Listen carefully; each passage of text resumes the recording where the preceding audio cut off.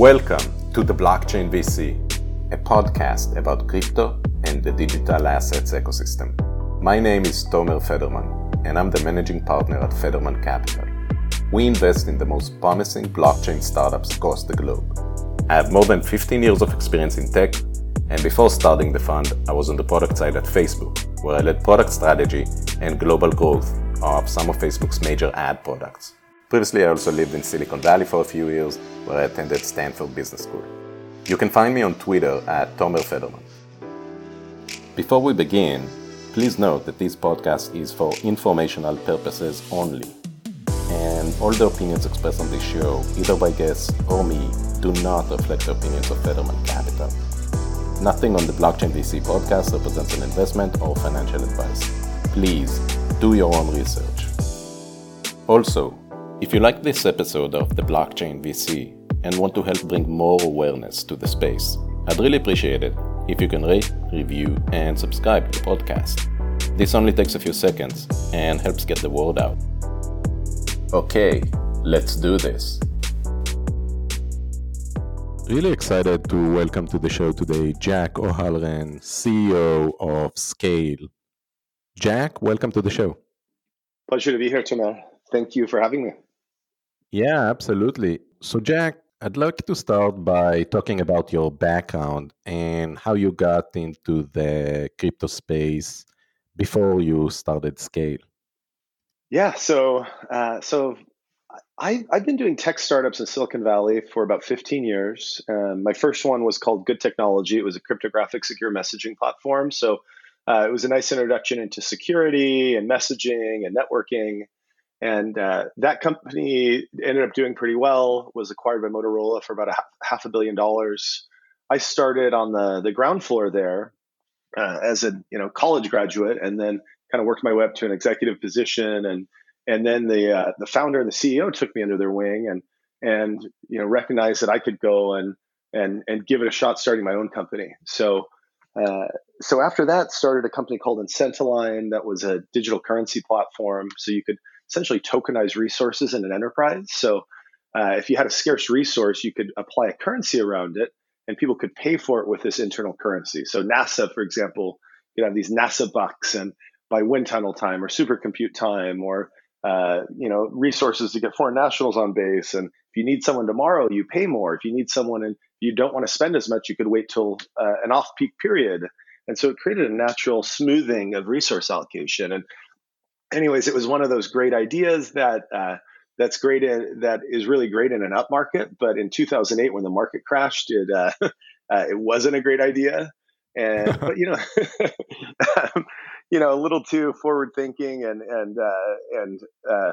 innovative for that point in the cycle. So we ended up not giving up though, and started a company called Octana, AKTANA, and almost every pharmaceutical rep and biotech rep in the world, from small molecule pharma to oncology, is guided through this AI machine learning platform to help deliver better medical information to doctors. So learned a lot through that process, and raised over $100 million, built a hugely successful global leading company, and made a ton of mistakes along the way, which I think thankfully I've become a better entrepreneur because of it, and then really got into crypto and Bitcoin really in 2013, but started with the white paper was circulating all around the Bay back in 2011, and so that stimulus started my journey, and then when I was starting a company in 2017, it was a no-brainer to do it in crypto, especially after I learned about Ethereum. So what is it about crypto, and sounds like Ethereum in particular, that attracted you to the space? So for me, it was one, I think this initially the premise of consensus and proof of work was really cool in terms of being able to understand how a currency could be created. But it wasn't enough to get me to want to start a business in the space. It was enough to make me be an incredible enthusiast and a lover of Bitcoin and a supporter of Bitcoin, which I still am. But then when I learned about Ethereum and understood how smart contracts and logic and processing could interact with consensus and trustlessness, then I recognized that you could create different systems and structures and organizational units and groups. And the cool thing about it is you can create better structures and systems where you almost create a co-op type environment where the group wins more than a select few. And the cool thing about this is you could do this typically without the consensus model, without blockchain. But what you're lacking in those environments is you're lacking a trustless system that still doesn't need a trusted intermediary. And you're lacking a bootstrapping mechanism where you can get a group, build a community. And so the cool thing about cryptocurrencies and decentralized networks and decentralized systems is they give a financial win to the people who are early in supporting the network by purchasing the asset. To people, it gives a win to people who are going to devote their lives and take risks to get things started. But it doesn't create a long-term monopoly situation like you have with current centralized Web2 companies. So you actually can create this positive societal lift in conjunction with a good monetary win. And to me, that was incredibly stimulating and amazing to hear how we were able to create new business models. And so that's what got me. That was the hook. Yeah, it's amazing, right? The first time I realized the implications of smart contracts, it's mind blowing, right? There's so many different use cases you can immediately imagine. At first, I remember when I learned about it, I was like, this can't be true, right? Like, surely Yeah. something doesn't work here, because if it does, this thing is going to change the world. Yes, exactly.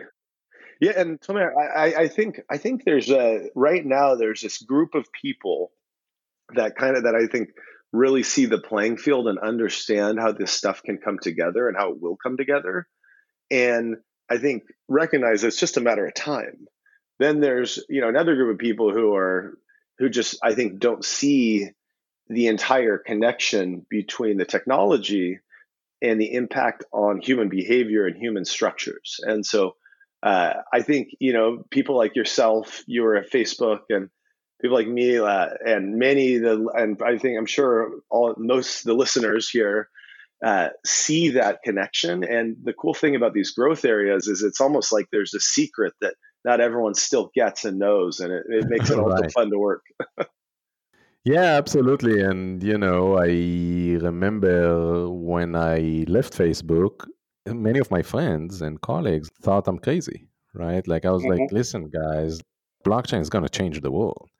Mm-hmm. And, well, guess what, right? Like, a few months later, Facebook came with this Libra initiative, and the same folks who thought I'm crazy were calling me about, hey, like, please tell us more. We need to understand what's happening here. So it's a process. It takes time, but I think the technology, kind of like the internet, right? Mm-hmm. It might take a bit longer, or it might move faster than what we think. But in my mind, it's not a question of if; it's more a question of when. Yeah. To your point about the excitement around smart contracts. The other piece to that is that I think is one of the biggest problems in this space is if it's a benefit and a negative. So if we didn't have this incredible growth surge in token prices, people would just be looking at all the growth in terms of progress and be incredibly bullish and optimistic if you only are looking at the growth curve from the tech and the adoption perspective. Right.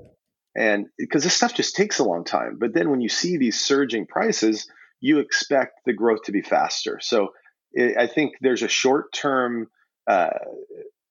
belief that we should have more progress. But I think what people typically do, they overestimate what you can do in the short term and they underestimate what you can do in the long term. And I think we're just seeing that come into play here, like textbook manner. Yeah, absolutely. I mean, it's always funny to me when I talk to folks who maybe are not so much in the weeds, and they're like, well, nobody still uses blockchain, and this technology is in its infancy, which is true. It is in its infancy. But on the other hand, if you look even just at DeFi, right, it's like a $1 billion market that literally didn't exist slightly over 2 years ago.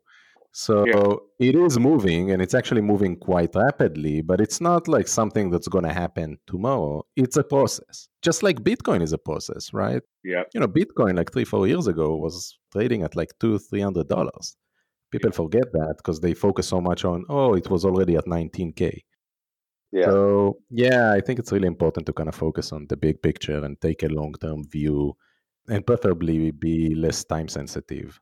Well, and one more before we move on, one more comment on that. So you look at DeFi, and people. Well, so one question people have is, well, what are the use cases? Why would people use blockchain? There are hundreds and thousands of use cases. One of those use cases is, and we like to call it DeFi. It sounds cool and bigger and broader, and it is big and broad. But the reality is there's these centralized entities that take our money and store it for us and give us a return on it. And what they also do is they give loans to people for really high amounts. And by being that middleman in the equation, they're able to extract huge value.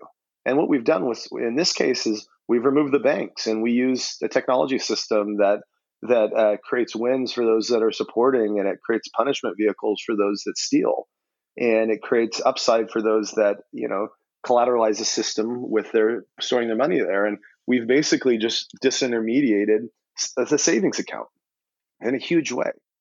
Yeah, And so which is there's a great crazy, example. right? Yeah, that's huge. And what's going to happen, and it is going to happen, when you won't have to download MetaMask or something pretty painful like that, and suddenly you're able to start saving, right? Because right now it's still a bit complicated. There's some friction there. The user experience isn't ideal, right? Yeah. We've seen that over and over again, right? It's like the tech is already here. The user experience is pretty bad at this point. We had that also with the internet. You remember when we had these modems and it was really slow. And people were like, what are you talking about? Someday people will stream video over there like you're crazy. And I feel like the same thing is going to happen here. Right now, it's still clunky. But guess what? Like, I already see that, talking to startups every day. Like, it gets better and better. And in a few years' time, like you're saying, you won't have that intermediary, but also the user experience is going to be much better. Users are going to migrate to that just because it's better. Yeah. Oh, so there's a company actually in Israel called Portis, and there's a whole category of these API-based wallets that make it incredibly easy to authenticate in, and just as if you're using Web 2, and plug in and use your money in all these different systems. And really what you're getting fiat on-ramp, and some of them you can even use a credit card or connect a bank account and get your asset into crypto. And then you just can use the systems, and Scale connects to those Web3 API-based wallets. And the end user doesn't even need to know they're connecting to a layer 2 system to get lower gas fees and greater efficiencies and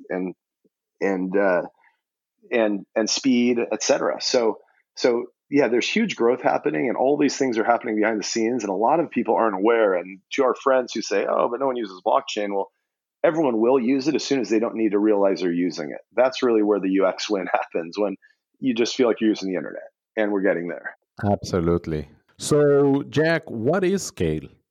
Yeah, so Scale is a network that is built to support Ethereum dApps. Now, what it is it's a high throughput elastic blockchain network, and you could think of it almost as there's two premises when people think about blockchains in the proof of stake world, and one of them is just having a big shared public chain that everyone uses, and it's almost like a shared database for the entire group. And if you think about it, let's say Facebook and Gmail had to use the same backend database, and all of a sudden, something's going viral and it costs me more money to send my email. Well, that's not the way the world works in Web 2, but that's the way it's worked with these big shared public blockchains. The other view is having application-specific blockchains. That's what Scale is. Scale is a method to give every single application its own blockchain, and it's really your own fast version of Ethereum that can connect back to the big public version of Ethereum. So all of the user activity and all the smart contracts and all the execution of action happens in your own backend, and that's in your Scale blockchain. And then whenever the users have to settle or leave the network, it goes and it speaks to Ethereum and it settles things. So, and what it does is it doesn't create this dependency or vulnerability across applications. And so Scale uses microservices. So you think about Docker and it's almost as if Kubernetes is a method to orchestrate and leverage Docker containers. And Scale, in a way, is a decentralized network that almost acts as a Kubernetes, that it lives across Ethereum and the Scale network. And what it does is, let's say I have a gaming dApp. I can come to the network and these resources get deployed to me. And these resources are very flexible. So 1,000 nodes, for example, could run 8,000 independent blockchains, or far fewer, depending on how big each blockchain is. It's an elastic network. So it is a network of blockchains that gives every single application their own backend that connects seamlessly to Ethereum. Got it. So is it fair to think about Scale as a layer 2 sidechain for Ethereum? Yeah, I like to call it layer 2 plus. So a lot of people talk about layer 2 being a pure method to only rely on consensus of the mainnet. What Scale does, Scale relies on consensus of the Scale validators, and sidechains are typically very insecure because you have less validators. There's less nodes that are running consensus. And for those, you think about it, just each node is a computer and each one needs to have the same record and the same state. And if one's off, then we know that one's not accurate, right? And if 2/3 of these are malicious or try to steal from a blockchain in a Byzantine fault tolerant system like Scale, they could steal the money. And so traditional side chains are not very secure because let's say you only have 16 validators. Well, getting 2/3 of 16 to be bad is a lot easier than getting 2/3 of 10,000 to be bad. Scale gets around that by a method of being able to to have a big pool of validators, be able to, in a secure way, cryptographically secure way, pull a subset of those validator or nodes into a chain and then rotate them. And there's also incentives. So I call this randomness, rotation, and incentives. And then the incentive piece is that each node has to stake a certain amount of money into the network. And on Scale, it might be like $150,000 to $200,000 equivalent. And then if you're bad in steal, then you get penalized by losing that money. And so what you do is you create a model where each individual chain gets to borrow pooled security from the entire group, because the way that the incentives work, the way that random selection of nodes work, and the way that rotation works, you create a model where you have this, and we call them elastic blockchains that can be sized up or down according to needs, but also they're elastic in the way that node assignments work. So they're very secure side chains that can be used as a side chain. It could be used even as an independent blockchain at the end of the day and not even connect to Ethereum. But the main use case is an elastic side chain. Got it. And again, just to clarify for listeners who might not be familiar with this term, what do you define exactly as an elastic sidechain? Yeah, so an elastic sidechain, one, it's a blockchain that can work, that is application specific, that can work next to a shared public blockchain like Ethereum. And so that's a sidechain piece. So you think about it, I have a DeFi dApp. On one, I'm built onto Ethereum mainnet, and then on the side, I have a Scale chain. And then the elastic component is I might just be a startup and not have many users, so I can pay very little money. I can pay $100 a month or $50 a month equivalent. You'd be paying in Scale tokens, not dollars, but just to throw out a dollar value. And what I can get then is I can get just a small amount of Scale. I can get a small amount of the network of compute. Or I might then all of a sudden we might get successful, and then I want to get 5x more. Then I can grow and I can dynamically have move to a different chain where I have more resources. And so what happens is it's elastic in the sense that that I'm able to size up or down my quantities, and it's also elastic in the sense that the nodes that work for me are constantly being shifted and rotated so that my chain can borrow security from the larger group. So that's an elastic blockchain. It's the allocation and the sizing component that make it elastic. Yeah. Thanks for the clarification. I guess another question for folks who might be less familiar with sidechains, why do you need them? Can't you build just directly on top of the Ethereum mainnet? Yeah, you can, but then you're sharing the throughput with the entire group. Right now, Right. So it's that scalability issue. That's the key reason why you would build on top of a sidechain. so there's three primary reasons. One would be block times. So on the mainnet, your block time is going to be 15, 20 seconds, 45 seconds. It depends till you can get to full finality. Now, on your own sidechain or your Elastic sidechain, you get sub-second block times. And so if you have users that are using applications and you want the user experience to not be bad, if you run on Scale, you can have a block time be less than a second, okay? And it only has to settle back to the mainnet when the money comes in or out, or however it's designed. The second piece is their fees. So once the user's on the sidechain, you as a developer and your company or your entity, your group, is buying that chain for a period of time, and then you're not paying per transaction. So you don't penalize your users for the more they use your product. There, you can get rid of the gas fees in terms of as far as the user experience. So if you have people using the chain all the time, well, there's no cost then to them. You're just basically buying the resource like we would buy Amazon, and you don't need to charge your users every time they do a call into your database. You just charge them, monthly fee or something, or some other usage fee. So that's reason two is you can get rid of fees other than when money comes in and out. And then reason three would be throughput, which isn't the big issue now for dApps because no one's needs more than 20 transactions per second, but it will come soon. And on your side chain on Scale, if you have a large chain, you could do 2,000 transactions per second. On a small chain, you're going to be able to do 20 per second on your own chain, which is a lot. I think it's 1.7 million throughout the course of a day for a small chain. So those are the three reasons. The fourth I would say is just usability. Like, I don't care if the world's biggest gaming dApp has 100x growth. It doesn't make my service cost more.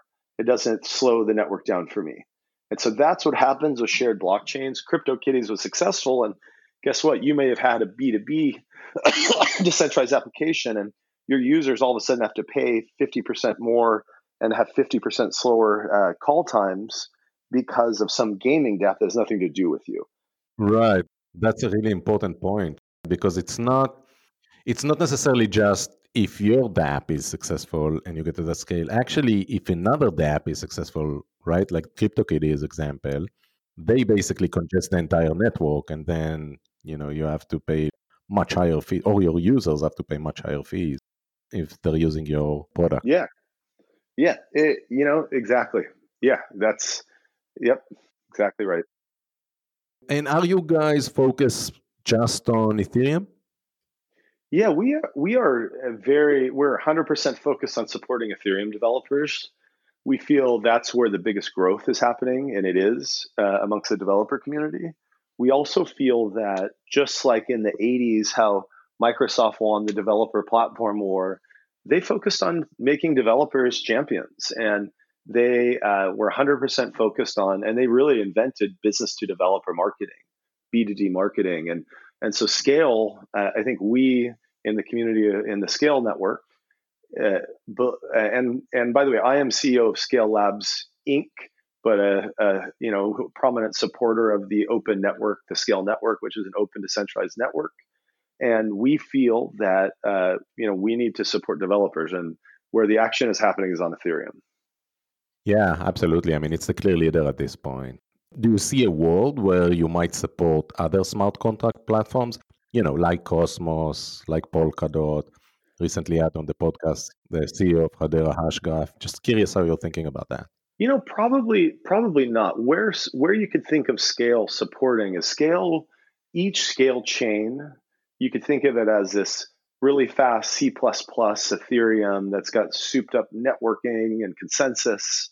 And what you get in that is you get complete interoperability with the Ethereum ecosystem. And so let's say I'm a developer that wants to use Libra in the Ethereum ecosystem. And I say, well, there's all these people that use Libra token as a currency, but I want my game or my decentralized my DeFi product or my event sign up disruptor to be able to use Libra. Well, that's where Scale can help.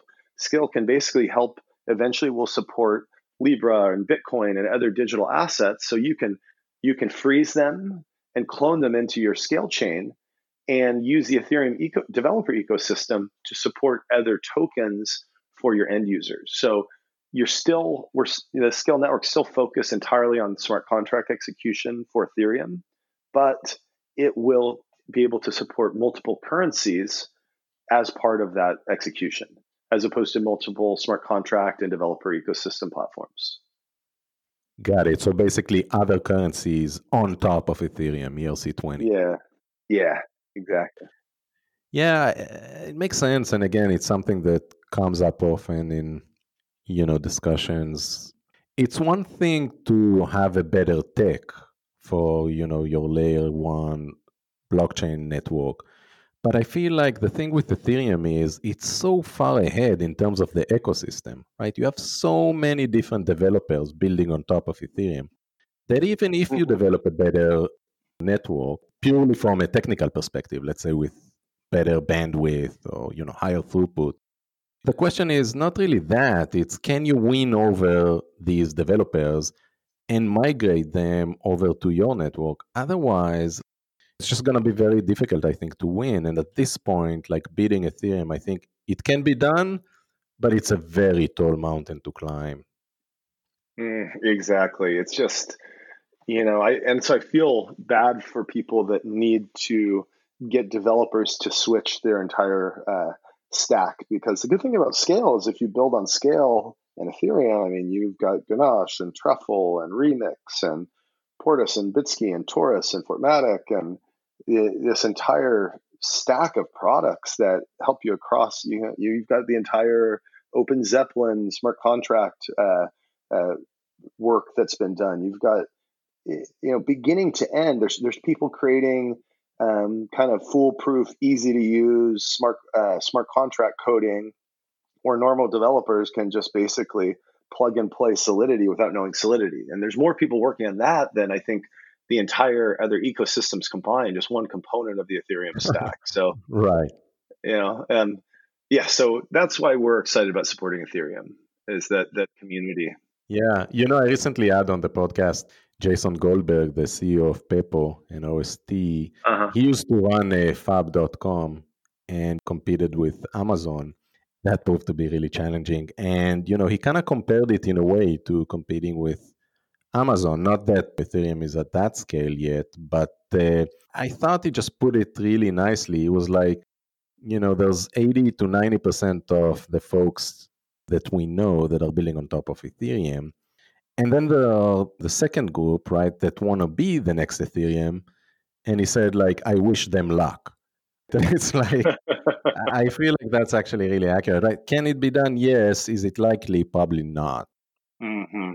Yeah, it's a tall order, but we'll see. I think Ethereum clearly has a head start. You get people like Pepo, or groups like Pepo, Scale, and many, many others. You look at the Graph building, what they're building for graph queries on Ethereum. Across the whole stack, there's so many amazing groups of people that are all really make up the Ethereum community. And so if you think about the Ethereum community, it's almost like it's made up of it's not like a central company. I think there's maybe 150-ish people I've heard that are employed in some way, shape, or form by EF through different corporate structures, but there are probably, I don't know, I'd say 10,000 or 20,000 people working entirely on Ethereum in some component of the ecosystem, which is pretty amazing.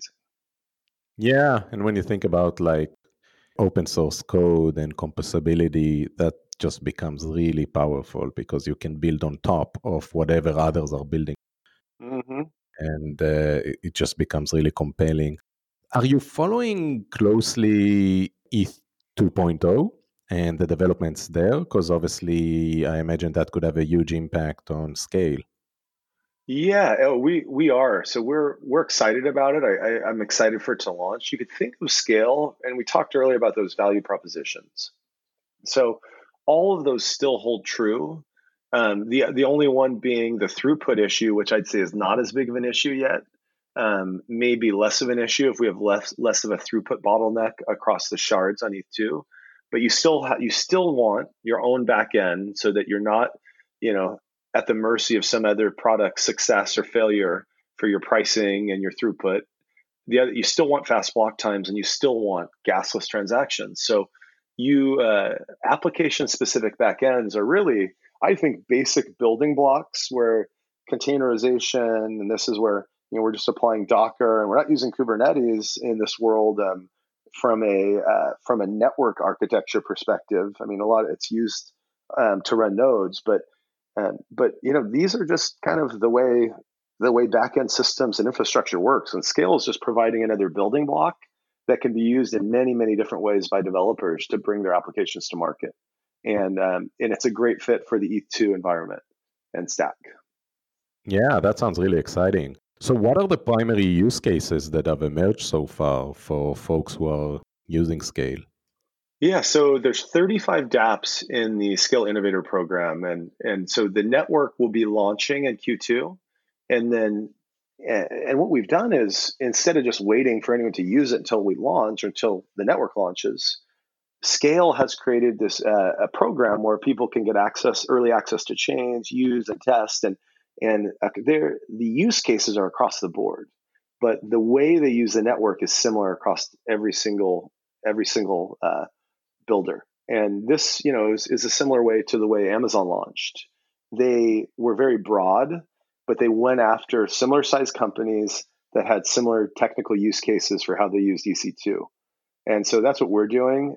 You look at the way people use Scale, well, they all benefit primarily from fast block time execution. They benefit from a UX perspective and usability perspective by having no gas fees in the interaction model for the end users. And those are the two main things. And they need to execute smart contracts quickly. So if I have a high volume of smart contracts, and so you see this in gaming, you see it in DeFi, you see it in B2B disruptors, you see it in ad tech, you see it in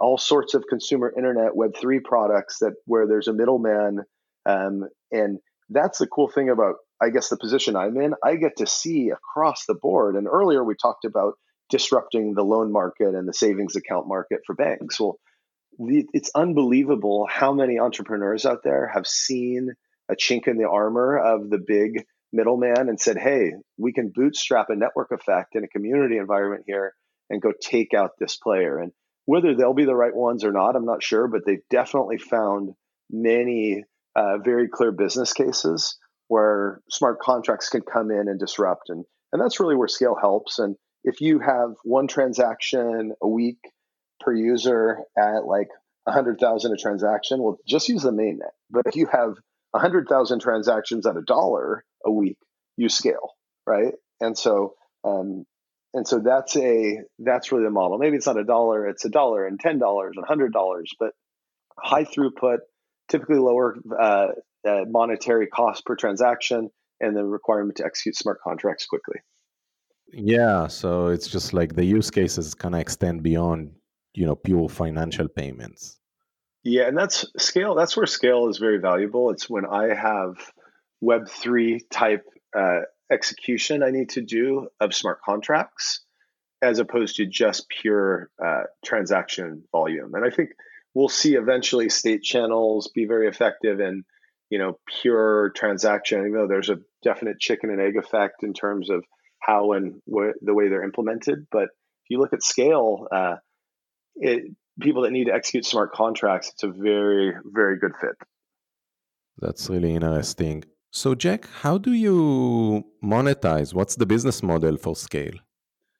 Yeah, so Scale is a decentralized network that has a really a pure market monetization structure.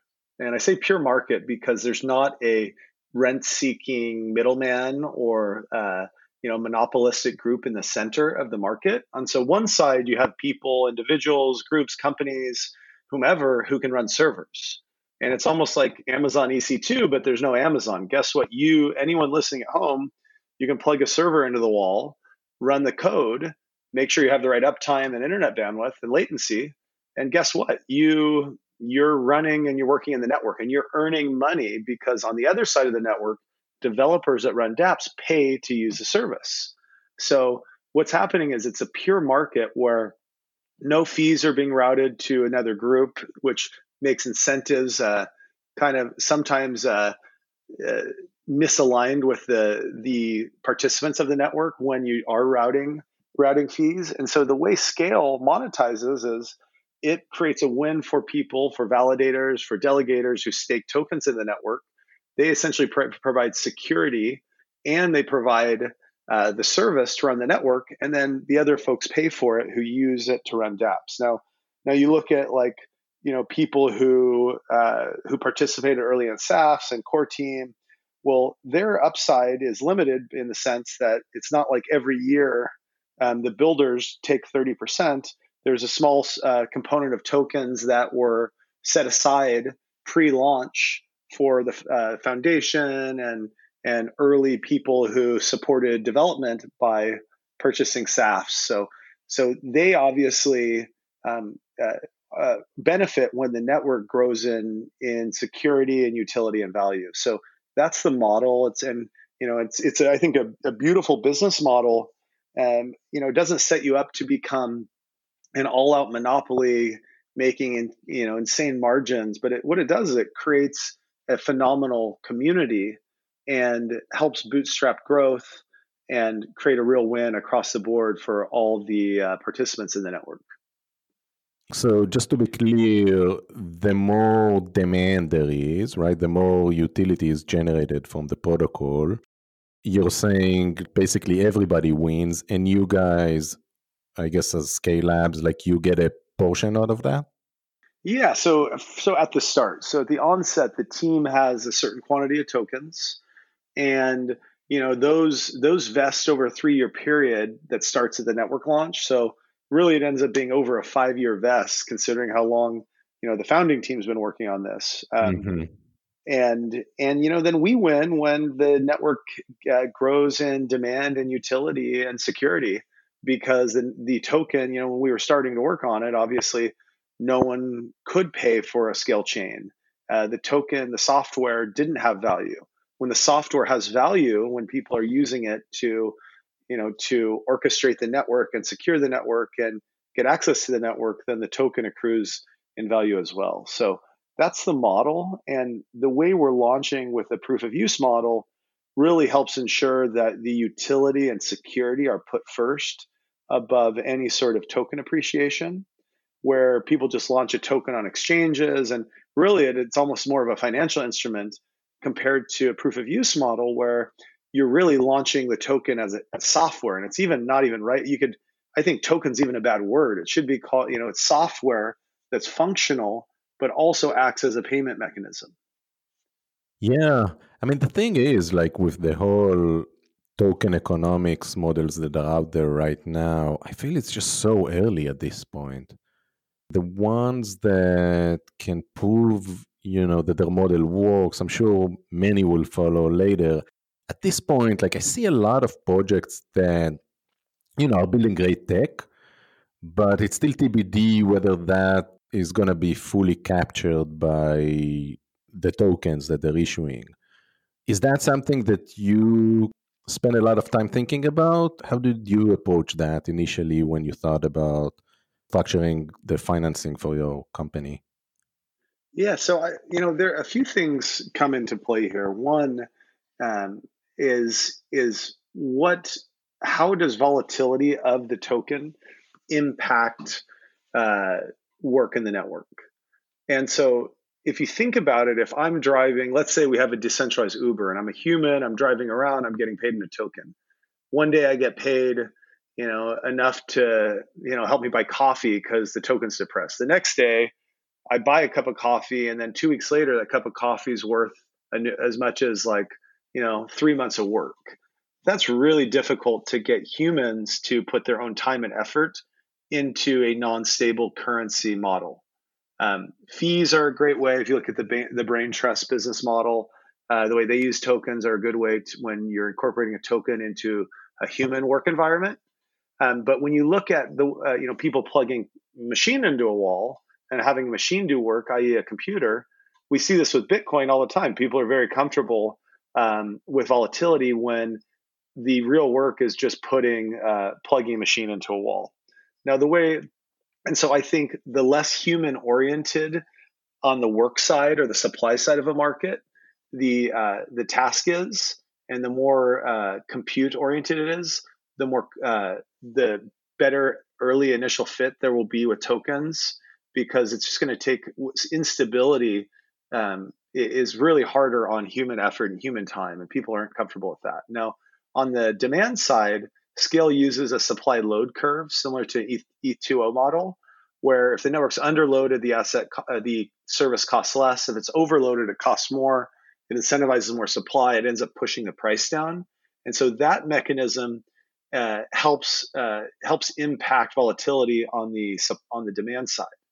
It helps impact it in a way that it essentially mitigates the volatility component. And people buy a chain for 6 months or 12 months or 24 months, and they just lock the asset in. So there's not volatility other than the 1 second when they're buying, and the load curve helps really suppress any sort of major issues that come with token volatility. So I do think that token models are very well suited for certain types of business structures, and scales and protocols in particular are very well suited for this type of economic structure. When you talk about that, do you have the proof of stake consensus algorithm model in mind? Or is that something you would consider to be more human intensive because you have to stake your tokens? No, I think so. That's easy as well, right? You just stake your token. You're not necessarily, so Scale is proof of stake consensus. If I'm a delegator, I go lock my tokens into the network for 3, 6, or 12 months on Scale, and I'm securing the network. I'm collateralizing the network. And similar, if I'm using Compound and I'm collateralizing the network with my money that people can take loans off of, I'm a human, but I'm not necessarily having to, sit there and do manual labor, wait on tables, drive a vehicle, work in a factory, write emails, do calls. If I'm putting time in as a person, physical time, then I'm way less comfortable with volatility. Again, if I put money into a system and I leave, or I plug a server into the wall or light up a server on a cloud service like Amazon or DigitalOcean, then I'm looking at this from a long-term play, and I'm not necessarily so concerned if one day my energy costs or my server costs in a co-location center were up or down. I'm kind of looking at a long-term horizon. Does that make sense? Yeah. And what's your vision for Scale? You talked earlier about your plans to launch in Q2. Where do you go from here? Like, what's next on your roadmap? Yeah, so our big vision, one, we believe that we're going to see many, many incredibly successful business models and dApps running in the world. I think centralized businesses will have components where they're running decentralized structures or blockchains or token-oriented components of their business. Decentralized businesses will become very successful. We're going to see it across the board, and we're going to see a lot of hybrid models. And what that means is we're going to need a lot of smart contracts. And so Scale, the grand vision of Scale is that 99% of the world's smart contracts run on Scale through the Ethereum ecosystem, and also storage. And so Scale really is teeing itself up, and the Scale community is teeing itself up to be, what Amazon AWS is to a centralized world, to Web 2. Scale can be a decentralized cloud in combination with Ethereum to be the AWS of Web3. That's the big grand vision. Now, we obviously have to start small. We're very focused on the early developers in the Ethereum world and making all the Ethereum developers successful. That launch will be in Q2 through the Consensus Activate program, and we're going to see there's 35 dApps already on board, but the goal is to have 100 really phenomenal use cases up and running before long, and 20 of those, hopefully, we see many applications with over 1 million daily active users. So we're doing our part. Other people are across the stack as well, and other groups, and we're excited to see this stuff become a reality. We've all been waiting for a long time, right? Yeah, definitely. It's mind blowing, like how many different use cases can be applicable, even though, again, like I think it's really early at this point, and we still see the numbers are pretty low across the board in terms of usage. Yeah. And these things are just tough to use right now. I mean, I personally try to use them as much as I can, and sometimes I'm like, you know what, I don't want to get my Ledger wallet. I don't want to, it's just going to get easier, and we're going to see a lot of growth. And man, it's the other thing, like the horizon for these things. I mean, the typical SaaS company that's funded with Series A has a 7-year horizon before a liquidity event, and that's average. So that means there's some that are a lot longer, some are shorter, and so just Ethereum's not even 7 years old. So then you think about all the businesses that, I don't think the right infrastructure is going to be there until this year, till we actually can create a user experience that even people in the space will use every day. Not even talking about our parents or grandparents, cousins who don't know anything about crypto. Right. I mean, right now, to your point, like downloading MetaMask and stuff like that, and then using, I mean, it's just like such a pain. There's so much friction right now in using DeFi and so forth. Yeah. Once that improves, I think it can have dramatic impact on usage. Yeah. Yeah. And it's this delicate dance where user experience and security usually are diametrically opposed. And the more secure something is, the more secure, the harder it is to use typically. And, even look at a bank, like if I go keep my money behind a 10,000 pound safe door, well, it's very secure, but if I want access to it, it's very difficult. My money may be less secure in my wallet, but I can give you cash at any coffee shop or, tap my cell phone and I give up security, but I get utility. And we've got to do the same thing in crypto. Yeah, absolutely. Right. Again, like that's why I think like in crypto, it also takes a bit more time for the whole ecosystem to mature. We're talking about money, right? We're talking about financial services. This isn't just another app where, you can order something. It makes it much more complicated. So kind of want to shift gears a bit, Jack. We talked earlier before the recording about the coronavirus.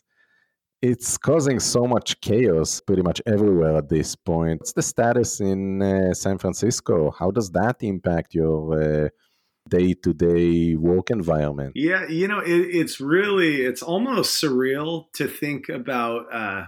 It's like the first act of a zombie film, and we're in the first act, and like we're about ready to go into the the second act where we like hit this trough, and just who knows how deep this trough's going to be as the story arc changes. Right.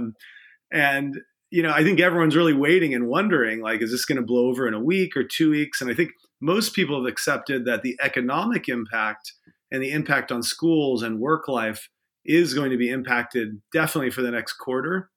And there'll obviously be issues on the broader economy for the rest of the year. But who knows how bad this is going to be? So what we're doing, it's impacted us, and San Francisco is, really, really concerned right now. And we've shut our office, or we've just made it so, hey, if you don't want to go to the office, please work from home, especially if you have people in age demographics that in your family that you're around, that you live with, that could be severely impacted. So, most people, 90% of people aren't going to the office and the same thing with our Ukraine office today. Wow, 90%. Yeah, and that's in some really big companies whom, for some reason, they're keeping it confidential, and the employees are telling everybody, so maintain confidentiality. But some of the largest employers in San Francisco are shutting their offices down right now, shutting access down. So we're seeing people being forced to work remotely, and I'd be happy to tell you what the Scale core team is doing, the Scale Labs Inc. core team, to kind of not let this impact us. But it's So how do you handle that as the CEO of the company? How do you, because that must change the work dynamics quite a bit when suddenly pretty much like the entire office is not really physically in the office. We actually just had an all hands meeting right before this. So I'd be happy to just transparently share what we talked about. So one, the Scale network is a decentralized open network like Ethereum. But just like Ethereum, there's the foundation, about 150 people on core team that work full time supporting it. Scale Labs Inc. is just one entity, right? That is a supporter, but we're the core team building, and it's but this core team supporting this open network, we have to act like a company, and so what we're saying is, hey, let's. How big is that team, Jack? They're 30 people. Got it. Okay. Yeah, and split across Ukraine, Kharkiv, Ukraine, and San Francisco. And so what I told the team was, hey, number one, let's stay healthy. Let's focus on health of ourselves and our families first before business. But then two, let's be productive. When we're working from home, be productive. What separates great teams from average teams are teams that can get through friction and turmoil and be focused and flexible. And so I think the companies and the teams, and especially those building technology, the successful ones over the next 6 months are ones that stay focused. They don't let these things disrupt their plans and their building. And if you're at home, you're at Starbucks or wherever, if you're not in the office, you can still get your job done. You have internet, you've got a computer, and you've just got to keep pushing through. And so, in light of first, hey, let's take care of our health. But second, it's not halftime. The game's still going. Let's go play ball. Yeah, it has an impact on people's mindset, right? Like once people are concerned about their health or their family's health, it's really challenging to keep them focused on the task at hand.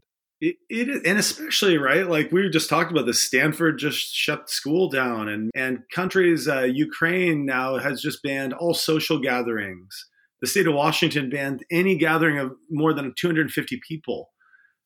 So this is real stuff, and so it's hard to read about these life-changing things and then go back to doing kind of a mundane task in front of your computer. But you just again, I think, the really successful teams over the next 6 months or a year are going to be, one, teams that have good funding that can make it through any funding trough, and two, teams that are focused. And, I think we're fortunate at the Scale core team to fit those within those categories of not needing additional funding over the next few years to operate. And I think having a set of individuals and a team that can focus, but it's not easy. Yeah, absolutely. I think that's a very valid concern, right? Teams that did plan to fundraise soon and that are running out of cash, I still think you can do that, but it's probably more difficult at this environment to fundraise. Yeah, especially for the next month. I think there's just a shell shocking that happened. Yeah. My first company the first company I founded, it was June of 2008 and we got the thing going and got really close to raising a round of capital. And then the market just completely tanked, and the Sequoia email went out and everyone was just like, whoa. And let me tell you, it was impossible to raise funds for about 6 months. We lived off of ramen noodles and survived and built a world-class major company, and eventually raised over $100 million in capital. But there were 6 months of survival, and that's what it took. And I think the good companies really can grow through downturns because they have a strong value prop and they're committed. And I think we're going to see that happen again. It is different, but in a way, it kind of reminds me of, the market shock that happened in the crypto space end of 2017, kind of early 2018, right? When the ICO market crashed. Mm-hmm. And suddenly it became much more difficult to raise funds, certainly from, not professional investors, more from retail investors and so forth. And you could really quickly see the teams who were heads down, executing, building stuff, take Binance, for example, as opposed to other teams that just really didn't do much and kind of fast forward 2 years from that period are now running out of cash and are considering closing or maybe even already shut down their business. It's really the great teams that are just executing ruthlessly, regardless of the market conditions, that set themselves apart from the rest. Yeah, yeah, that is so true. And we raised our capital, and the majority of it, or the first major round, was in July of 2018. And I'll tell you, it was hard. There was a much higher filter and the valuations were maybe a tenth of what they were of people who raised a year or earlier or 6 months earlier. But we ended up getting really lucky because of that, because it helped us really kind of sharpen the sword or the axe in terms of what the business value prop was. And it also helped us raise at a very reasonable valuation that's lasted through the downturn. And we said, hey, let's create a win for people, as opposed to raising it like $1 billion valuation and then or higher, that it just, you only have one place to go with a pre-launch product, and that's down. So, I think it was hard at the time, but in the long run, we were lucky. And, maybe the same thing is going to hold true for people that are pushing through and getting to that first phase right now as well. That's the other thing, right? When I talk with entrepreneurs, like, there's a delicate balance there, right? When you think about valuations, yes, as an entrepreneur, you probably want to get high valuation and kind of minimize your dilution. But on the other hand, like if the valuation is too high or you raise too much money, it just puts so much pressure on the entrepreneurs to deliver, sometimes unrealistic pressure, right? Because by the time you fundraise again, you got to justify a much higher valuation. And sometimes it just puts you in a difficult spot. So it's about finding that balance. Certainly, again, end of 2017, early 2018, valuations were just out of whack in the crypto space at that point. Yeah, they were. And the same thing happened with consumer internet too, back in, I think, like 2015, 2016. And I had a few friends, many friends that were fortunate to raise huge valuations, like 700 million valuation, and they at Series B, and it was ridiculous. And what happened, sadly, is a lot of them took a poison pill, and you do that, and then your only next step after is acquisition by only maybe 2 or 3 players that could acquire you at that rate that the last round would not veto, or you have a horrible down round, and and so you're just, same thing happened with crypto. Yeah, exactly. So speaking of fundraising and valuations, one thing I always ask founders coming on the show is about the fundraising process. Yeah. And I know you guys have raised about 17 million so far, right? Yep. And was wondering if there's a lot of aspiring entrepreneurs listening to the podcast. And I was wondering, Jack, if you can share some best practices or tips about the fundraising process that you found helpful when you were at that stage. Yeah. So I've got a few pieces of advice. So one would be, in the crypto space, if you hold yourself to an equal or higher standard to an entrepreneur building in SaaS or consumer internet or other proven mature categories, and that means hold yourself to the same standard, and the amount of research you do, the amount of effort you're putting into your building your deck, into understanding your TAM, understanding the customer needs and requirements, and understanding competitive landscape, and all of these things that really, when it comes down to, are really understanding and being able to explain your product market fit and financial perspective to an investor. You will be in the top 1% in the crypto space. There's a lot of incredibly smart people in crypto that are fundraising, that are incredibly smart, but not necessarily that mature when it comes to structuring how you go about the business side. And they may be world-class in a certain category of technology, but not necessarily applying best practices when it comes to fundraising. So one, I would say, hold yourself to the same bar, do the research, do the analysis, read about how to put a deck together. And, and the main thing is, like, get out there and talk to customers. Your job as an entrepreneur is to not convince someone to invest, but to help do the research for them so they know the risk profile. So you can say, hey, here's what we're doing. Here's how we're doing it. Here's where we're strong. Here's where we're weak. Here's where the risks are. But here's where the dramatic upside is if we're successful, if we can get over these challenges. So if you go to an investor and they say, well, what about this? And what about this? And you're not able to say, well, here's how we thought through this. And also, if you haven't even positioned that before they're digging into these key points, you've really done a poor job of helping them make an investment decision. So that's just some quick advice. Happy to, if you dig in more if you'd like, but those are two critical things. Yeah, these are really great points. And I think on that last one, professional investors can really quickly, like the good ones can really quickly see through that. When you sit with an entrepreneur and you start digging into the product and the go-to-market plans and so forth, it's fairly easy to tell whether they've done their research and have talked with, enough potential users. It doesn't even have to be users, right? It could be even potential users. It's pretty easy to tell how thoughtful they are about it and whether they've done their homework or not. And that is definitely something that's really important for investors to see. You want to make sure that the entrepreneurs are well aware of both the opportunity, but also the challenges that they might face in executing on their plan. And if it's not a good plan, right, you want to make sure that they figure that out as soon as possible. And the only way really to do that is by talking to as many potential users or customers as possible in a short period of time. So that's a really good point. Anything else you want to add? Yeah, the other, you helped me think of another thing with that comment is one of the things with crypto and blockchain entrepreneurs is we are OSS, all of us, right? We're open source software community.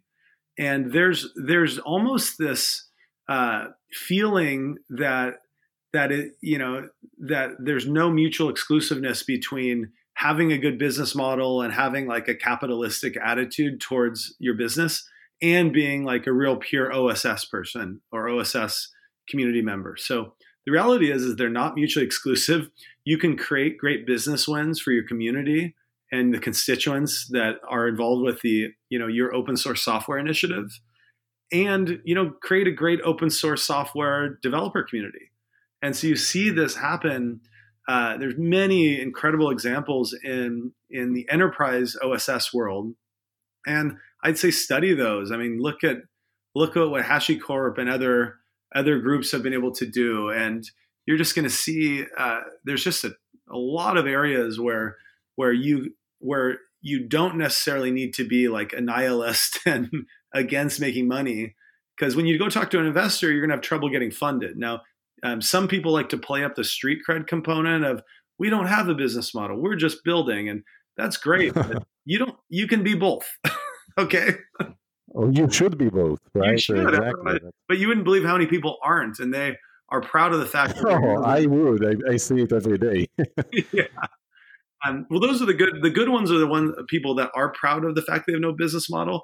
The sad situations are many people just don't know they don't have a business model. Right. But you can that's a solvable problem. It just takes doing the right homework, doing the right research, and it's something that can be avoided, and you can clearly differentiate yourself from the competition, and not lose open source cred.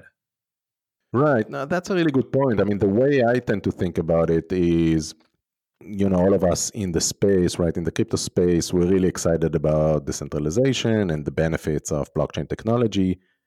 Having said that, that doesn't mean that you have to, reinvent the wheel from a business perspective. And I think there's actually a lot that entrepreneurs can learn from the great internet businesses that have been built over the past, 20, 30 years, right? Like there's a lot to learn from, the Googles, the Microsoft, the Facebooks, the many great businesses that have been built during that time.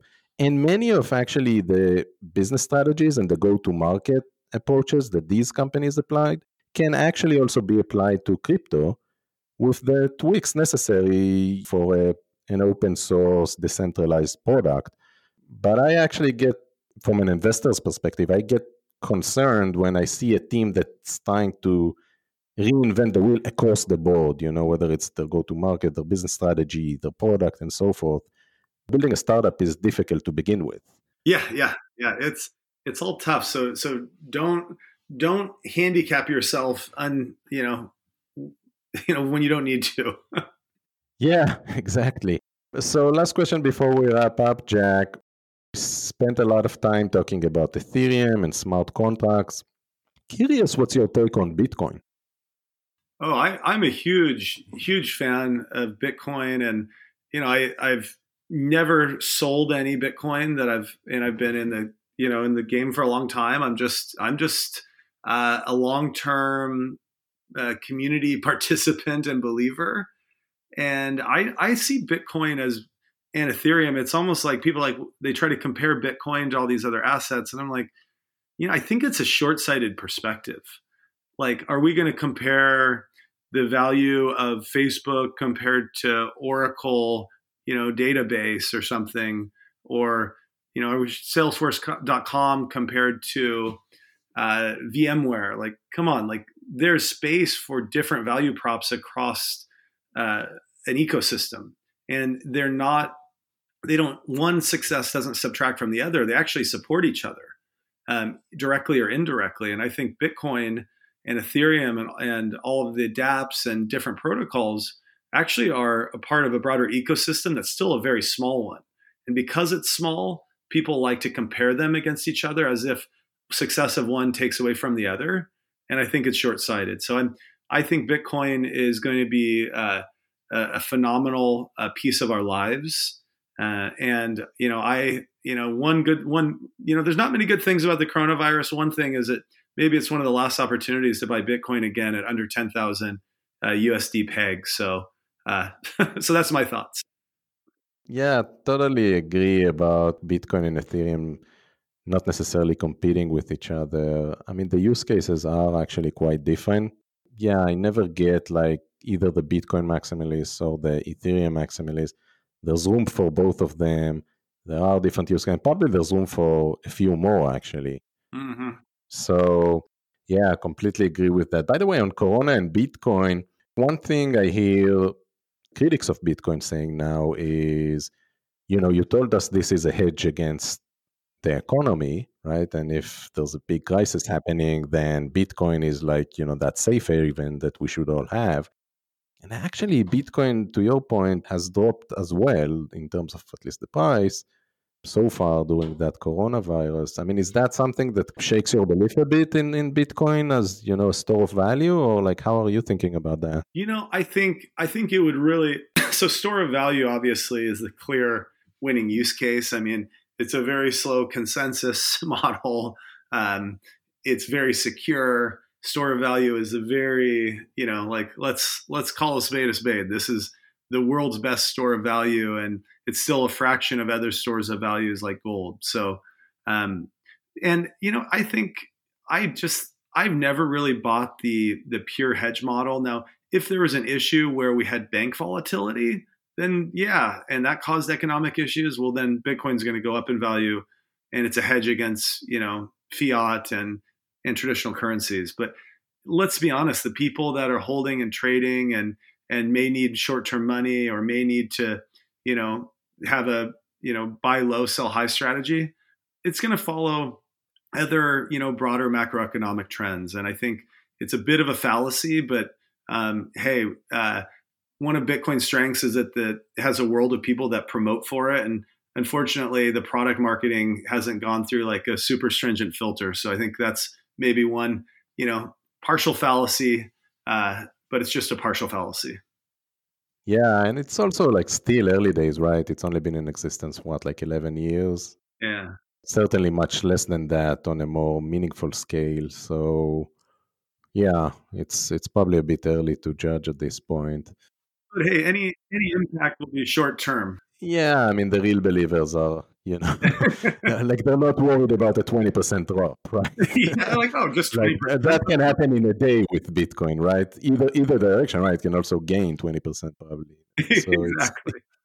It's actually kind of funny to see all these analysts, right? You see equity analysts on Wall Street, and they're like, they don't know how to handle like that 5% drop that happened recently. And then you see like the Bitcoin traders, and they're like, it's Monday.